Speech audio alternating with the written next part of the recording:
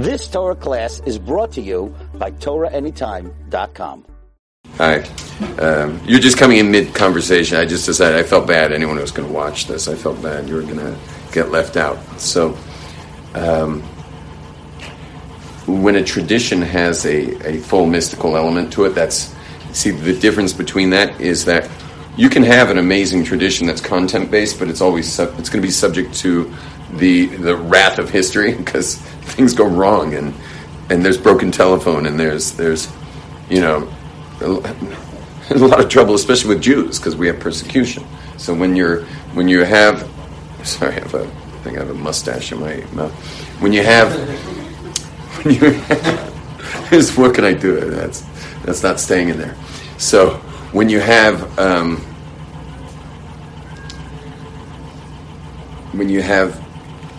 content, tradition. I'm using wording in English, but you're having Masorah that comes down through history, a tradition, like Judaism, for example, which is a tremendous amount of content.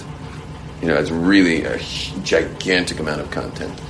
It's always going to be subject to the wrath of history, which is, for the Jews, quite rough. So broken telephones coming in, and you're going to have all kinds of issues with that. Whereas whether it be the prophetic or the mystical traditions are no longer content-based. They're experiential in nature. Meaning it'd be like telling someone about an incredible rock concert. You guys ever been to a big rock concert, like large, 20, 30,000 people at it? I don't care if it's techno or it's whatever it is. But let's just say it was a highly experiential event and you were 30,000 people having this kind of communal experience together at that event. And then later you try to explain that to someone. So that's going to get really hard to explain, but it's the truest thing that ever took place, and no one can ever take that away from you. And that's the nature of mystical experience. Mystical experience is something you never could explain. You could spend from this moment to the rest of your life trying to explain it, and you'd never get halfway through. And our sages said it best when they said, if all the oceans were ink, and all the trees of the forest were quills, and all the... what was the parchment? All the... Was it the land? I forget what it was. I haven't heard that. Anyway. Start from the top. If all the seas were ink and all the trees were quills to write with, and all the somethings were the cloth. Yeah, the land. The land is the cloth. The land? Yeah. Anyway, we would never ever be able to begin to express what has been experienced through, in our relationship through this mystical tradition that takes place.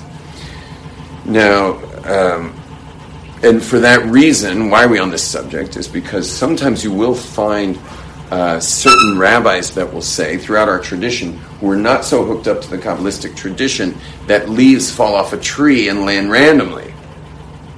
Why exactly, I'm not sure. Maybe because it doesn't matter so much, it's leaves coming off a tree, where those same rabbis would never say that a human being that fell off a tree is going to land randomly. He's not landing randomly. The leaves are going to land randomly.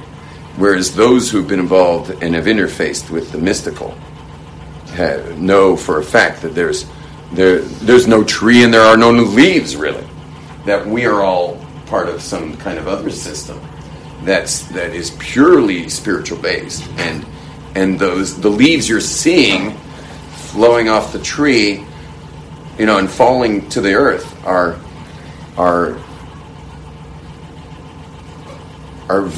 really just vibrationally flowing through the air, and they're being created via this vibrational energy. And listen to this very carefully. This is the important part, why you'll know this. Meaning, it's not my opinion. You'll know this as a fact.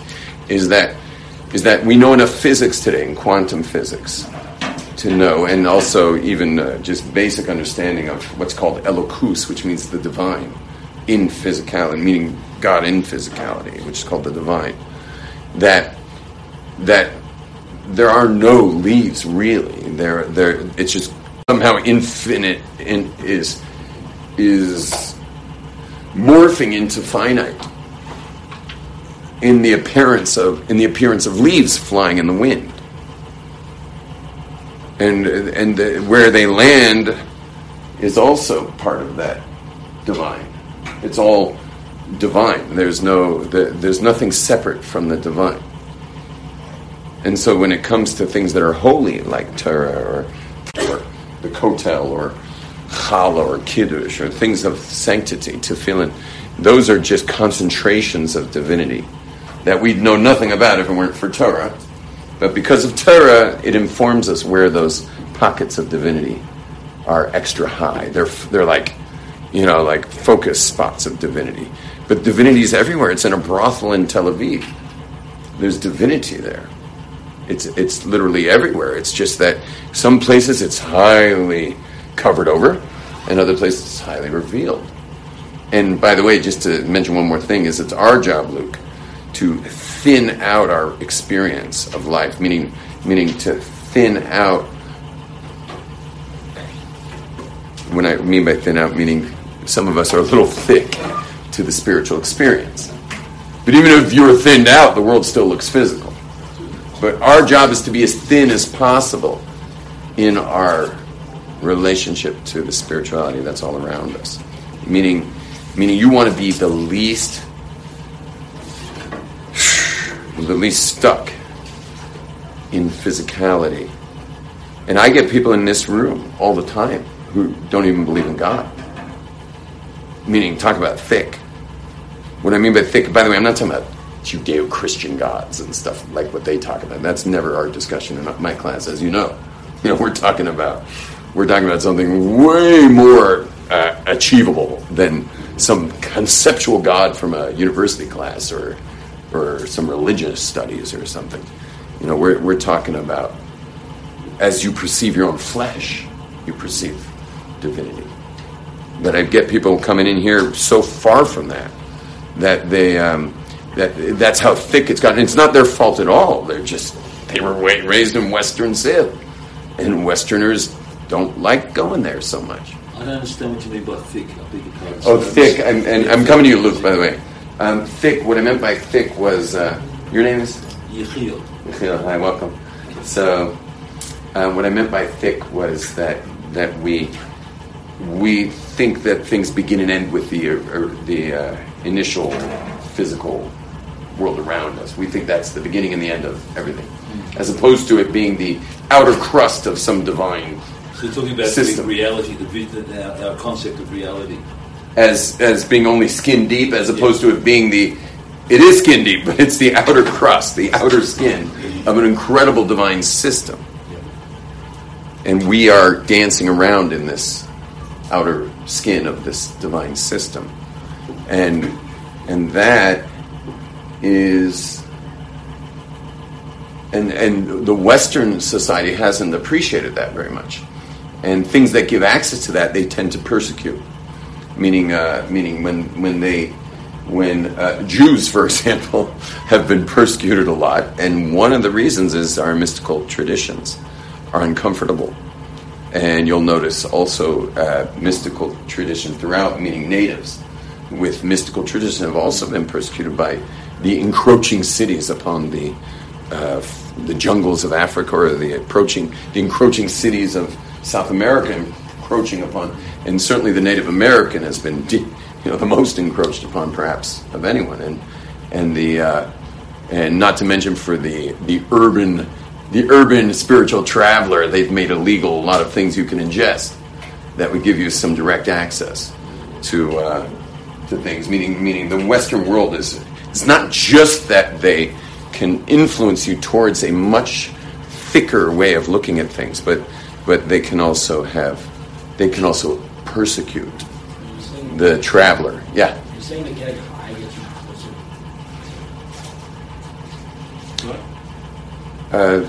Maybe that getting high gets you closer to God. Okay. Maybe I don't know about, I've noticed that everyone has a different relationship to plants and things like that. I've seen some people do it I've seen just start dancing around like lunatics for 6 hours, and you ask them later, what did they get? And they're like, I got really sore muscles. And you ask someone else, and he's gone from atheist to believer in a matter of half a day. So it's like, you understand? So I can't claim what anything would happen. And by the way, they could switch next time. The guy who had the mystical tradition could be dancing for 6 hours, and the guy who had the dancing for 6 hours is now having a full-on mystical experience. It's a very individual thing, I think. Yeah, there's no. I've had a lot of experience with that. Oh, have you? I'm a bit older than people. I actually studied at Asia. Do you let our live? We got a couple of people watching. You let them watch? Yeah, I'm okay. It just makes it more interesting for them. Yeah, we're on live. Get it. Yeah, what's your name again? Yechiel. Yeah, you're on. Yechiel Shulman. I went to yeshiva at Har Zion, which was known as the diaspora. Whoa! How long ago was that? That was in 1975. Uh-huh. And the majority of the guys who went there that I knew were from New York, and they'd all had spiritual, ecstatic experiences on LSD and other exotic forms of hallucinogenic, and they found God. Seriously, 90% of the people there, at all, including myself, I found in my experience in the 70s when I was trying all this stuff that it was, and you can look at the Beatles when they were doing all their, the experimentations, went to India, found all the, and I think most of the best rock songs were written on some form of, and I think the best books were written on some form of something, and it really does, in my experience, it really screws you up in some forms, pardon the expression, but it does with some people. They get a nervous breakdown or they even commit suicide. And so that's what I said, on an individual level, it can vary from person to person whether they're relaxed and open. If they're open to the experience, then it takes you somewhere else. If you're closed, then it closes you up even more. That's what I find is the whole thing. So you've got to be open to the experience, be relaxed and go with it. And it takes you to the most amazing places. That's all I... Nice. Yeah, let's hear it. Come on, that was... what kind of clapping was that? Wow, what a great guest. Amazing. You ain't seen nothing yet. I just spaced your name again. No, it's Yechiel. Yechiel's my Hebrew name. What's your last name? Greener. Yechiel Greener. Where are you from? English name is, I'm from here. I was born in Israel. Nice. But I went to live in Australia since I was 7. So my English name's Henry Greener, but my Hebrew name, my rabbis call me Yechiel. Beautiful. Welcome back. Thank you. You live here now, or you? No, I'm making Aliyah in the next forthcoming period. Nice. I think we'll be friends. I'm looking forward to it. Yeah. So, okay. I'm too young. He told us. Anyway, but it is interesting. I got to have all the people he described were my rabbis when I got here, and they were. Oh, you were very right. And interestingly, just since you brought it up, I'll continue along with those lines. Is that one of the most amazing things happened on this when the counting of the Omer. You know what the counting of the Omer is, Luke? After Passover, we just had a holiday called Shavuos. Yeah, the giving of the Torah. So that's a day. That's a count of 49 days. So Passover, 49 days, and then you get to the 50th level, which is the giving of the Torah. So those 7 days, each day has a theme. Yeah, each day has a theme. Yep. And what happened in 1967, on the sixth day of the 6th week was the 6-day war. On the 6th day of the 6th week was the 6-day war. Wow. Now, what happened in that war was astounding, because what happened was Israel was preempted an attack on all borders. Now, as you all know from Bibi's last speech, that we're really good at knowing when we're going to get attacked. So That's always been Israel's strong suit, is knowing when they're going to get attacked. So it was basically the day they were attacking. But we got in the air first, and when you get in the air first, and your neighbors are literally next door, you do pretty good. So we managed to double our territory in 6 days. But most importantly is we got back our biblical territory, at least east-west. We're not going to discuss the north, a little controversial. But at least the east-west borders we got back to Temple Mount. And that began, because of the miracles of that war, began what was the call back to Judaism after the Holocaust.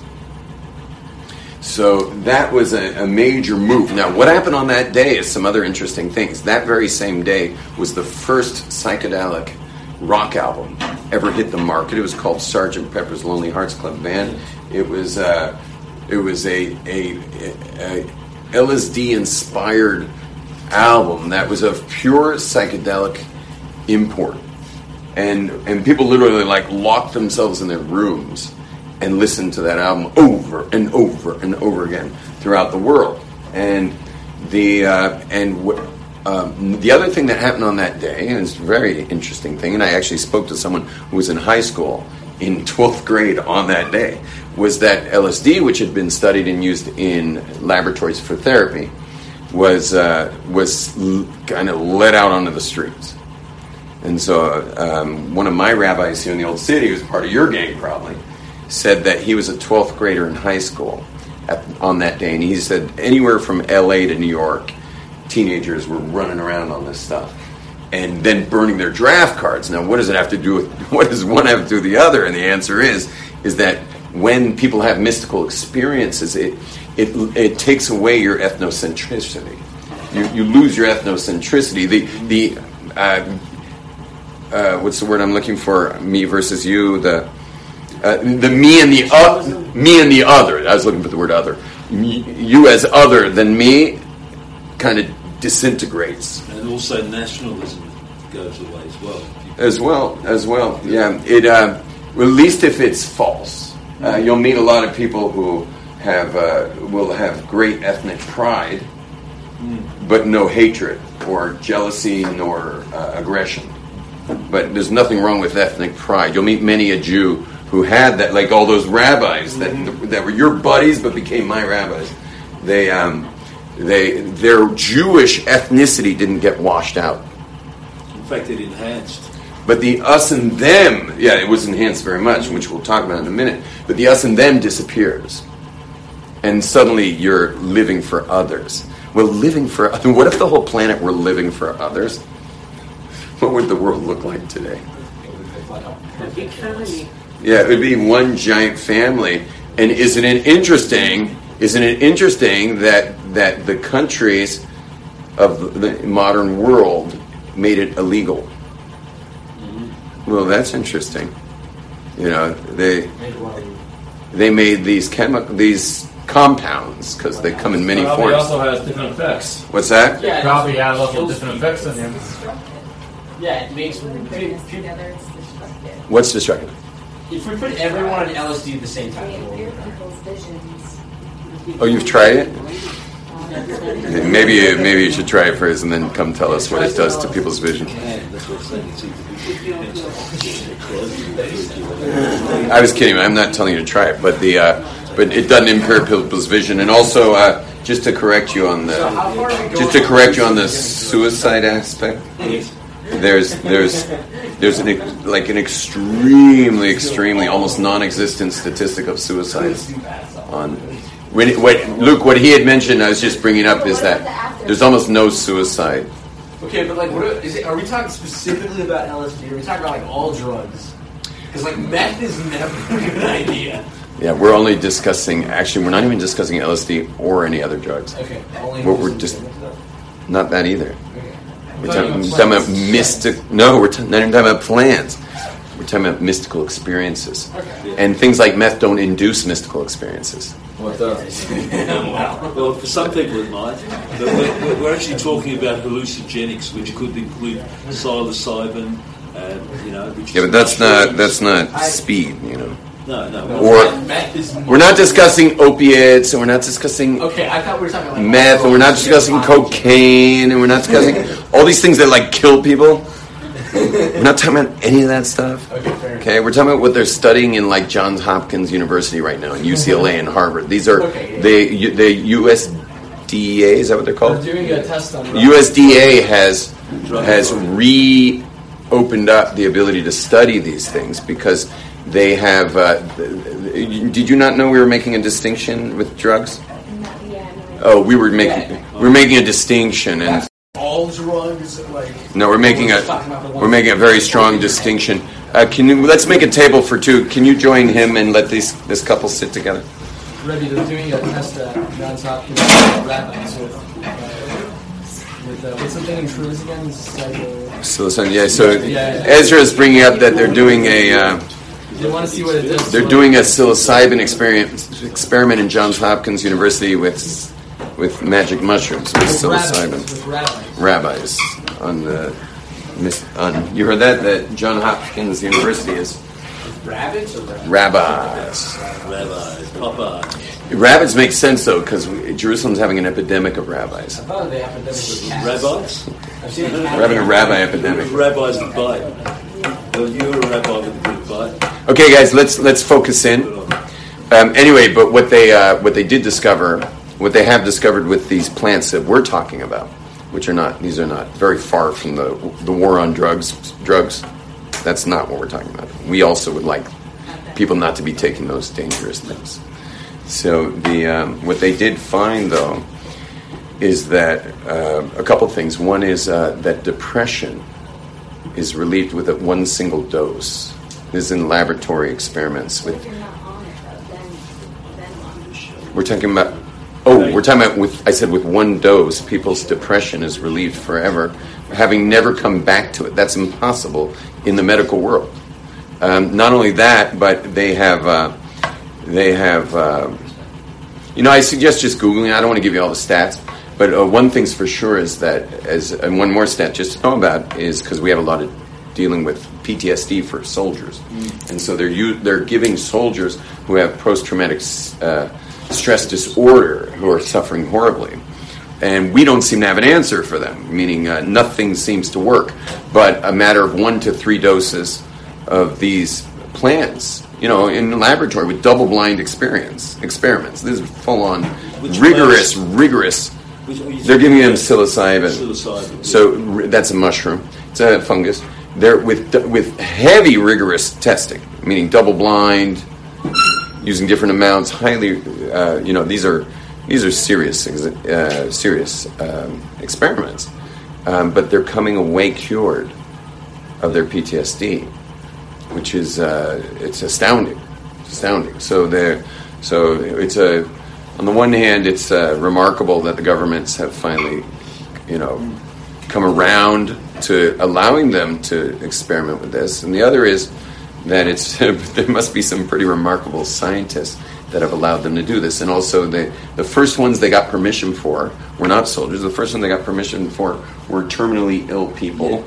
Can you imagine trying to convince the USDA that you're giving terminally ill people, like cancer, like they're terminally ill, they're dying, like there's no way to prevent that, they're going to be dying, but could we at least get rid of the anxiety and stress that's coming with this kind of impending doom, and using a dose of this, one dose. You realize our whole experience of pharmaceuticals for helping people is you're now on it.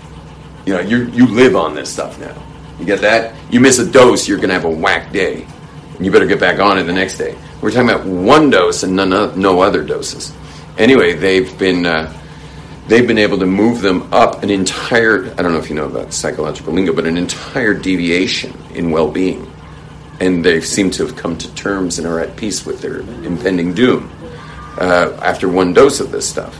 So to make something illegal like that, you'd have a lot of answering to do. Meaning you're going to be answering to God if you're making something like that illegal and causing sufferers to continue in their suffering, when in a properly guided experience, not that you could ever guide anyone there, No, there's no side effects later on at all. Once it's out of the system, it's out of the system, and there's no brain damage, there's no side effects, there's zero impact on the person physically, zero impact. If you have to understand more about what the... Some of these drugs that have existed 10, 15 years ago, people, they had issues with birth infection like that, and they didn't know it then. We're not talking about pregnant women here, and I don't know what the real stats are of pregnant women taking these things, but I think most pregnant women generally are very careful, which brings us up to another topic of pot-smoking married men whose wives are pregnant. Pot is a very dangerous drug. You got to hear the end of the sentence. Okay, go on. Pot is a very dangerous drug. Marijuana is a dangerous drug to be smoked alone without one's significant other. It's fine once or on one-offs, but when someone's doing it regularly while their pregnant wife is not doing it because she's, she doesn't want to smoke. Maybe you can, but I had good luck finding the woman who's willing to do that, So, anyway, what happens is they just had 9 months with him in Disneyland and her on the ground. So, because he keeps taking off into Never Never Land on his marijuana, and she's protecting the baby, but the problem is her head's here and his head's there. And it's fine he comes back, but somehow when he comes back, she's like grown pointed ears and fanged teeth. And suddenly the rest of the kids have become the devil. And whereas a couple who enjoys it together stays on the same page, it's then you can start discussing the pros and cons of it. But the cons of it are very clear when only one of the couple is involved in it. And the other subject is that when she finally has the baby after 9 months, many women don't want to smoke while nursing. Could you understand not wanting to smoke while nursing? It makes sense. Like when you do meditation, it's the same effect. Sure. Yeah, but it takes like a long I do time. meditation and I feel good with meditation. Like every time I meditate, So for sure, the mystical tradition is meditation is going to be a big portal, a big doorway for this. But it takes forever. Okay, so back to 1967. So in 67, Six-Day War. On the sixth day of the sixth sphere, Israel gets back its biblical territory, and this is 1967. Gets back biblical territory. We got the Temple Mount, and which is I've already shown on this video. Actually, I went to the window for a moment, and then the hippie movement of America takes place, and the call towards the east. Now, what is the call towards the east? Because all those hippies out there in America and Europe, they weren't like running to the tefillin stand, Let me put oh wow, like this is really far out LSD. Let me go to the tefillin stand and put on some black boxes, gee, black boxes must be worth. They went to India and they became enlightened through the Buddhist, the Dalai Lama. This guy could teach my class for me. Keep going. All the Dalai Lama's managers, all the people that manage his business are Jewish. A lot of the Hindus also have Jewish converts. Guru Maharaji, Divine Light, they all went to the east. Thank you so much. Thank you so much for sharing that. Yeah. So they went eastward. All these, and many of them Jews, just because it's the nature of Jews is to search. Now, Jews have been brainwashed in a big way by Westernism, and you may be of those Western people. If you're watching this live or if you're sitting in this room, Jews have been highly influenced by the West, but we're not Westerners.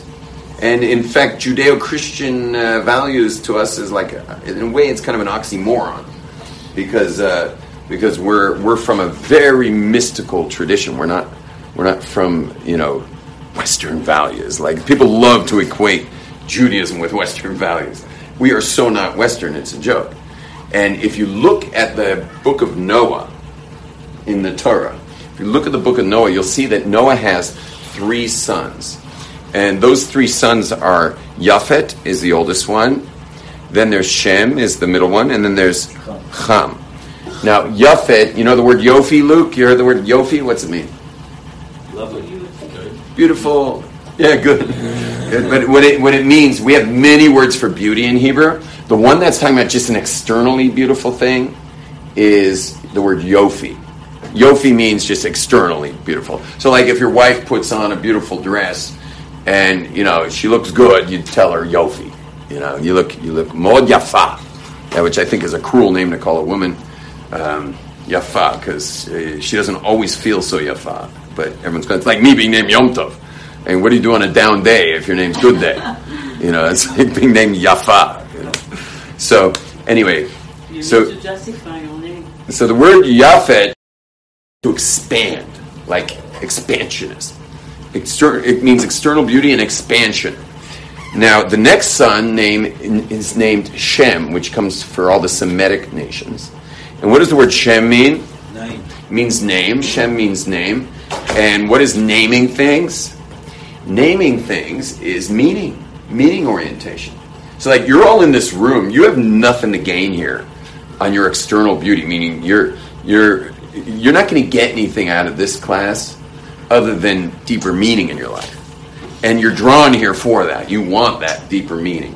A lot of people do. You don't have to be Semitic to want deeper meaning, but you got to be Semitic maybe to like make that your single-minded like focus. Is meaning orientation. That's a very Semitic thing. And then the last son's name is Cham. Cham means hot, and it's more instinctual people. People are really instinctual in their nature. They're not going to be big thinkers necessarily. They're not going to be very meaning oriented, but they're going to be very body oriented. Now, isn't it interesting that Noah's Ark parks on Ararat Mountain, and from Noah's Ark comes Noah, 3 sons, 3 wives, including Noah's wives, so 4 wives, and they proliferate into the planet.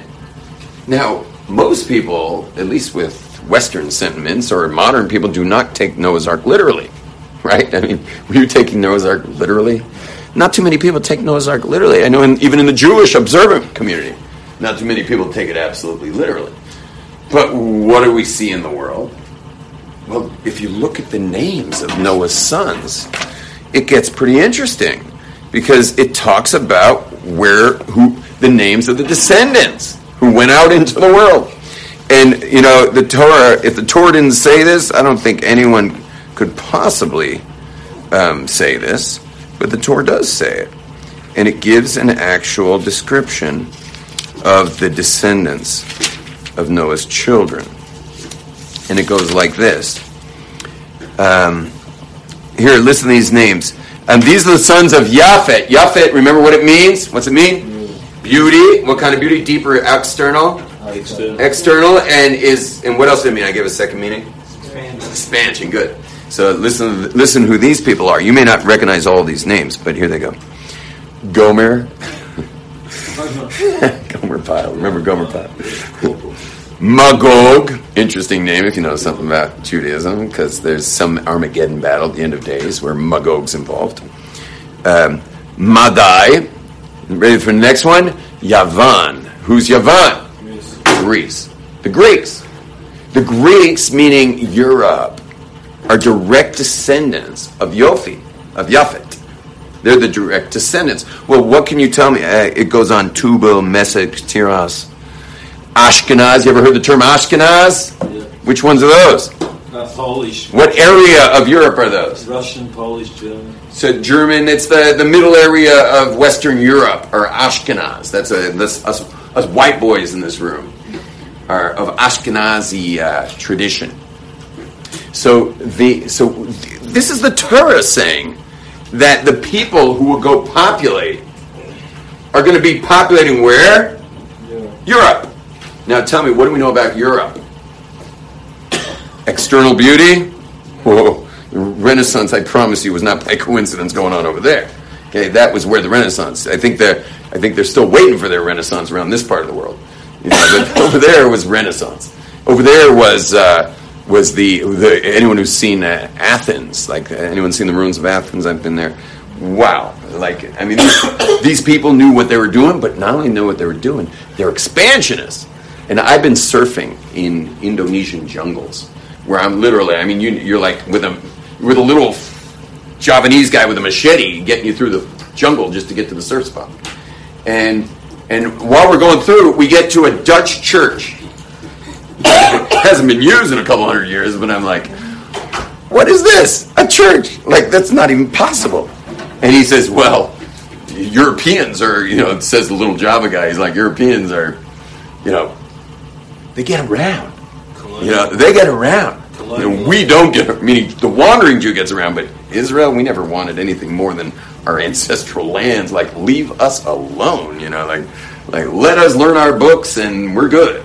But they move around, and you want to know something else? I was surfing in another jungle in another time when I get to where, the place I'll be staying, my little bungalow in the jungle, and and what do I find? Remember Jethro Tull? Of course. So, well, it's bungalow in the jungle. Well, that's all right for me. Yeah. So, anyway, you know Jethro Tull at all? Where are you from? Flute player. Canada? It's all right. I don't think Jethro Tull ever went to Canada. Yeah, he did. He did. His real name was Ian Anderson. Yeah. Yeah. I actually switched with him the other day. I actually met him. He's got a very strong Irish accent. Yeah, I know. Yeah. He's played Jerusalem many times. He loves playing here. And we love listening to him, but we wish he wouldn't speak between the songs. It's a little foul-mouthed, It's Jerusalem. I had some friends who walked out. Really? Because he was swearing? Yeah, he couldn't do anything right. He's Irish. Couldn't do anything right. But when he was playing, we were very happy. Anyway, what are we talking about again? Oh, so I'm in the jungle, and they take me my bungalow, and what do I find there? Yeah, I mean, this is a shocker. I find like a whole village of little Aboriginal kids, and parents and grandparents sitting around a palm tree. So I'm like, what's going on? Is this some kind of like ceremony or something? But then when I get in there and get to my bungalow, I can see what they're all staring at. I thought there was like some idolatry or something. There's a lot of idolatry down there in Southeast Asia. So I'm thinking like, okay, what's the idol? Guess what it was? It was a big flat screen. And on the top of the palm tree was a satellite dish. And they had a generator. They had a generator keeping the whole thing going. Anyway, they never left that spot. Meaning I was in my bungalow just sleeping up a bit, coming down, surfing, coming back, going to the bungalow, coming down, surfing, coming back, bungalow. That's all I was doing down there. And they never left But where does that come from? And the answer is it comes from the West. Because West expands, and they learned how to do it virtually. Just like this room, like my phone right now is on Bluetooth. Not Bluetooth. YouTube. It's also on YouTube, and it's also going internationally. But it's also on. I'm using Wi-Fi right now, and we've just learned how to like expand. Westerners, did I say we? I am so sorry. God forgive me. Can lightning hit this part of the building? No, but I thought. Westerners have taught the world how to expand. And Jews are really good at that too, and our high tech is beyond belief in this country. But one sec. Hold it. So, I love this guy. You're not a bad student yourself. You guys don't realize the more noise you make, the higher, in my eyes, you rise.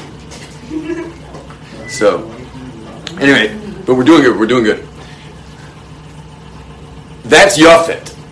All the way, like literally from the Torah telling us that this boy, a mythical story that sounds like it couldn't be true, somehow populates Western civilization. Now, Shem, who are those names? Well, I'm not going to go through all of them. Well, maybe I will by heart. Shem, Apakshad, Shelach, Eber, Peleg, Re'us, Ru, Nachor, Terach, Abraham, who is a Shemite. He's a Shemite. He's from the tribe of Shem. And the word, you guys, I'm sure, are all familiar with the word anti-Shemitism. Yeah? Because it's from Semitic. It means being against the Semitics or the Shemites. Now, who are the Shemites? So the Torah goes on to explain that the Shemites, all the people that inhabited this part of the world, this whole area here, is Semitic. The Mesopotamia, Israel, going eastward.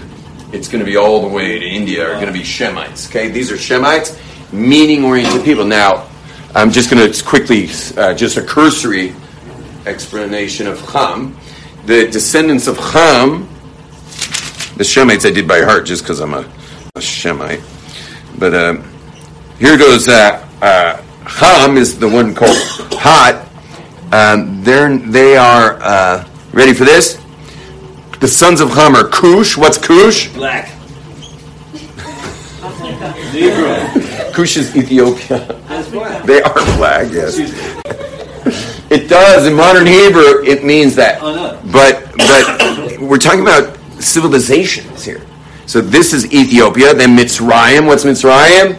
Egypt. Egypt is North Africa. Put, Canaan, Canaanites, that's here. And then many other names that you'd need to know more about Africa with. But the Ethiopians say that they are Jewish. Which water? Yeah, please. No. This Take that. That's a freshie. Take that. Yeah. So, what'd you say? But the Ethiopians say that they are Jewish, so they are not coming from Shem. Who's Jewish? The Ethiopians. Oh, we're not going to discuss like lost tribes right now. It's too big for our subject to talk about people coming. You know, a lot of people around the world feel like they're lost tribes. So that's an amazing subject, but we're not going to deal with that I right mean, now. like the militant Israeli Jewish group in New York. No, not them. Not them. They I say you think they're lost tribes. So do the Rastafarians, but we know why that is. they went to West India Wait, one sec. in slave boats. Okay, listen. Yeah. Okay. But check out how it works. You got the Hamites, more instinct, are Africans. They're also, by very interesting, the Kabbalists have taught us for years, for millennia, that the Chinese are also from Ham, are from the instinct. An interesting fact. Wow. Don't know much to talk about there, except I always thought that was strange. But guess what? Guess what today's, they do a lot of genealogical studies today of like where people move around, Yeah. So guess what? Chinese actually are from North Africa. No. Yeah, from North Africa. They found a full DNA land bridge from here to there. Yeah, crazy. No. Yeah, I'm shocked. Yeah. So I always took it as like a Kabbalistic, it was like a Kabbalistic moment of faith to say that they were Hamites. I think you think so. But in the end, that's the latest science. I mean, science is always changing. Maybe it'll change, but it hasn't changed. I saw the findings 20 years ago. Where did I find them? Front page in the LA Times. It was a little strange, but they're the ones who reported it. But I think that is the current science as well. Now, whoa. What's up? Yeah. So listen up. So the Shemites are these meaning-oriented people. Well, look what happens. As soon as you leave Europe, cross the Mediterranean on your little jet ski, you get to Tel Aviv. Okay, maybe you hop over Tel Aviv because it's very Western. But then it just gets very Semitic, very meaning-oriented, especially when you get to Jerusalem. But when you go further east, it gets more meaning-oriented. You should know Jordanians live super simply. It's a Semitic area. And then you get to India where you got 1 billion people or could be living in mud huts. And it's all meaning orientation. Now in 1967, when that mystical induction took place in the West, many people, including a lot of Jews, Jews are always out of proportion in every movement like that. But a lot of Jews go eastward. And many of those eastward moving Jews on their way back to the West jumped into Israel, saying, hey, we're going to fly over Israel anyway. I'm getting off my flight and I'm going to go to Israel. They come to Israel, probably wearing saffron sheets. They're probably wearing bed sheets when they showed up here. They meet the rabbis, and the rabbis are talking about the mystical traditions of Judaism and find their way to yeshivas. And he got to hang out with these guys, and I got to have them as my rabbis, where this mystical tradition that was founded on these plant medicines or a chemical compound that we brought up before, LSD, and which began this whole thing. Now, in our last minute together, I'd like to share with you something shocking. And that is the death of Abraham's wife. His name was Sarah. And she passes away, and Abraham remarries. And it says like this. Abraham remarries, and sorry, 1 sec. Sarah's death. Incense. I want you all to think a lot about India while I'm talking right now. Abraham, Brahmin, what's Brahmin mean? Brahmin is the bull. Brahmin, Is the cow. it's the highest caste. There's 4 castes of people in India. The highest caste is called Brahmin. So listen, Abraham proceeded and took a wife whose name was Keturah, incense. And she bore to him all kinds of names, which are all the names of the books of Hinduism, including other types of spirit mysticism of India, of Hinduism. Zimram, Yoksham, Medan, Midyan, Ishbak, Shua, Yokshan, Bagat, Sheba, and Dedan. And the children of Dedan were Ashurim, the Tushim, the Umim. The children of Midyan were Ephah, Ephah, Hanoch. Aveda is probably the most famous book of all. The Veda is the Vedas of the Vedas of the Hare Krishna. and Elda. And all these are descendants of Keturah. You got that? So now he has 6 sons. And then listen to the next line. This is a very important line. It says, Abraham gave all, underline the word all, Abraham gave all he had to Isaac. But to the concubine children, meaning Keturah, who were Abraham's, Abraham gave gifts. What's the obvious question? If he gave all he had to Isaac, what are the gifts? And our rabbis tell us the gifts had to do with spiritual gifts. They were not material gifts. Then he sent them away from Isaac. Now, if he sent them away, I know it's away from Isaac, so that's superfluous that it mentions Isaac. You don't need Isaac's name there. We know where Isaac stayed. We're going to follow the life of Isaac for the next couple chapters. So, away from Isaac, it says, meaning keep those Hindus and Buddhists away from the Jews, basically. Keep them away from Isaac, his son. Like, oh, thanks for letting us know Isaac's Abraham's son. We knew that too. But like, stay away from my boy, basically. While he was still alive. Who's he? Abraham. While Abraham was still alive. Well, that's also a weird sentence. How can Abraham send someone away if he's dead? Obviously he's alive. So what does it mean? Get away from Isaac. Get away from my progeny, my son, meaning my descendants of Israel. Stay away from them while I'm alive, says Abraham. Eastward to the lands of the east. Well, it turns out that Hindu and Indian historians say that Hinduism came from the west of the Euphrates at the exact time of Abraham's life. Lo and behold, the Holocaust hit us over 70 years ago. It ended.